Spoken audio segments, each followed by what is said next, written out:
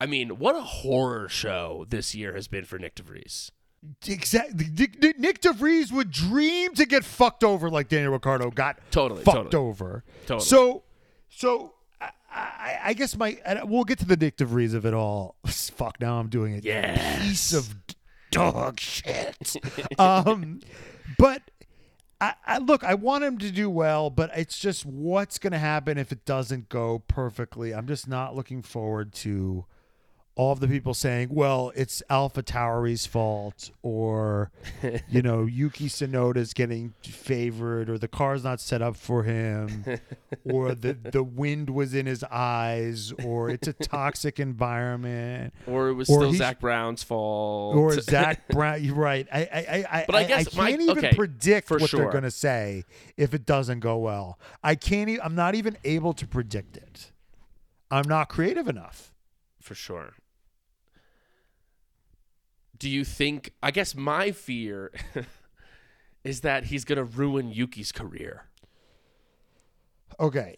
So he couldn't, so everyone's saying, so the big buzz, right, is that he drove the shit out of this Red Bull car. Yes. And the vibe is, sources say, right? The sources were like Christian and Helmet. Like those were the sources. Who was there? It was Red Bull people. So who had the stopwatch at this fucking secret test, right? Right. So and the sources say that he would have been on pole at Silverstone, right? Right. That's such bullshit. They had different tires. It was a different temperature. Right. The fuel loads were different. You can't it's such a bad faith thing to say that Daniel Ricciardo would have been on the front row. Yeah.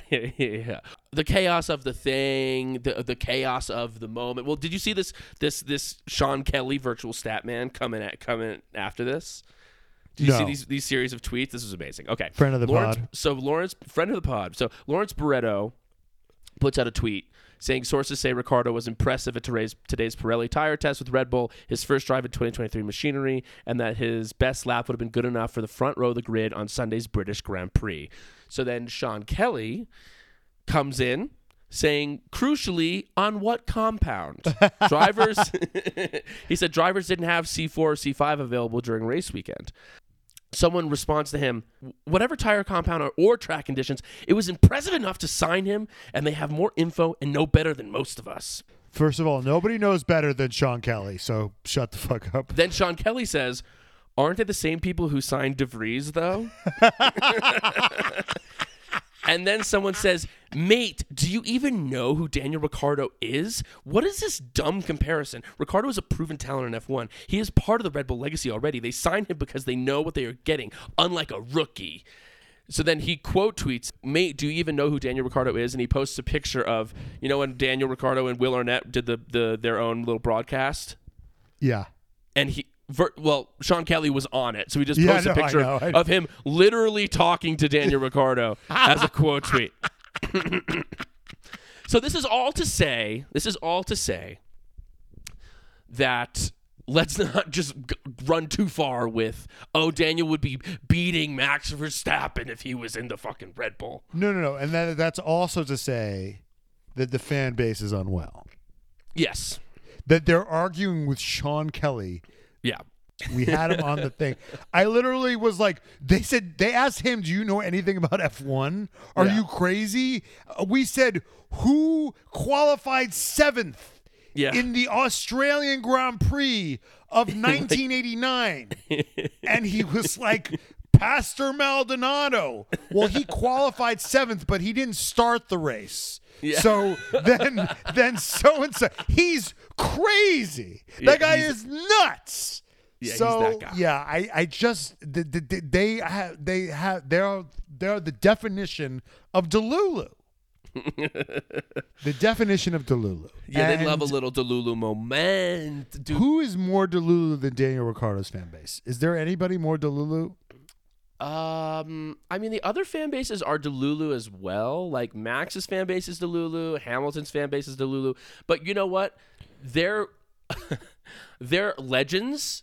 So at least their Delulu is a little bit more like based in like on-track performance. Yeah. Ricciardo's fan base is based off of charm and vibes. Which, listen, when it comes to charm and vibes, Yeah, no. It's Daniel Ricciardo at the top of the list. And you know who's the only person who is up there with him? Yuki Tsunoda. Yuki fucking Tsunoda. I mean, Tsunoda. To get off the Daniel hate train, we got to talk. Here's what it's exciting about this. The thing that I'm most excited about is just the Yuki Daniel content that we're going to be able to get here. Yeah. I mean, De Vries and Yuki was a shit show. They weren't even putting De Vries in the shit. They were like, Max, Checo's kind of a dud. We're definitely not putting you with De Vries. Here, Yuki and Max, you guys go be charming together. Right. But Ricciardo and Yuki, obviously high bar for what that's going to look like. Food tasting shit, Ricciardo threw him in the water. There's plenty of opportunity there. But I'm most also excited for, because what this really is to me, here's what I think this move really is that they're testing out Yuki. Yeah, but it's a tough one. Because if Yuki let's say Yuki bodies Daniel Ricciardo, right? Yeah. People will just assume that, he's hasn't been the same since Renault, and that he's just a diminished thing. You know what I mean? That's what I'm afraid is going to happen. If Yuki wins, they'll just be like, well, he's still the same shitty one that came. He's still the same broken DR I from don't McLaren. think Yuki's gonna body Ricciardo. I mean, I really don't think that Ricciardo. I think that my gut is telling me that Ricciardo is going to outperform Yuki. Really, but here's the thing. Ricciardo, I believe that he did well on this tire test. Yeah, I think there's no coincidence that they made the switch after the tire test, because he did a good job. But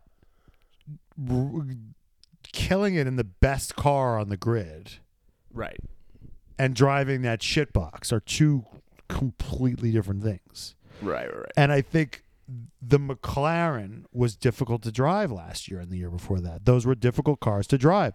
So I don't think that Alpha Tauri is easy to drive. I don't think he's going to have an easy time driving that car. He might have similar problems to the ones he had in McLaren. I think Daniel Ricciardo is a very good driver, but is he an adaptable driver?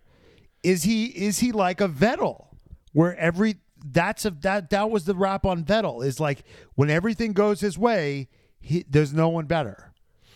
Right. Right? But if it's not in a certain window, it's just, guys like Vettel have a very narrow operating window. Maybe Daniel Ricciardo is one of those guys who has a very narrow operating window. And if it falls outside, but guys like Hamilton, guys like Max, guys like Alonso, it doesn't matter what era they're in. It doesn't matter what car it is. They could drive the shit out of it. They have preferences, But wasn't the Renault I mean, he did jump. They set that car up for him. That was kind of they were like, that was, I think, one of the reasons why he murdered Hulkenberg and he beat Ocon, was because they're like, Daniel, this is your car. This is your team. Right. We're setting the car up for you the way you like it, And I think when he got to McLaren, I don't think they wanted him to fail, but I don't think they set the car up specifically for him. Yeah.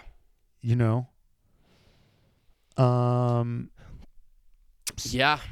I mean, I'm truly fascinated to see what this is going to be. And it's going to be this. What will also be fun about this is this will be a thing that we can talk about every single race. It's like a new, exciting, okay. And then what happened with the Ricciardo Yuki of it all? What happened? Last with the place Yuki is more battle? interesting than first place now. Yeah.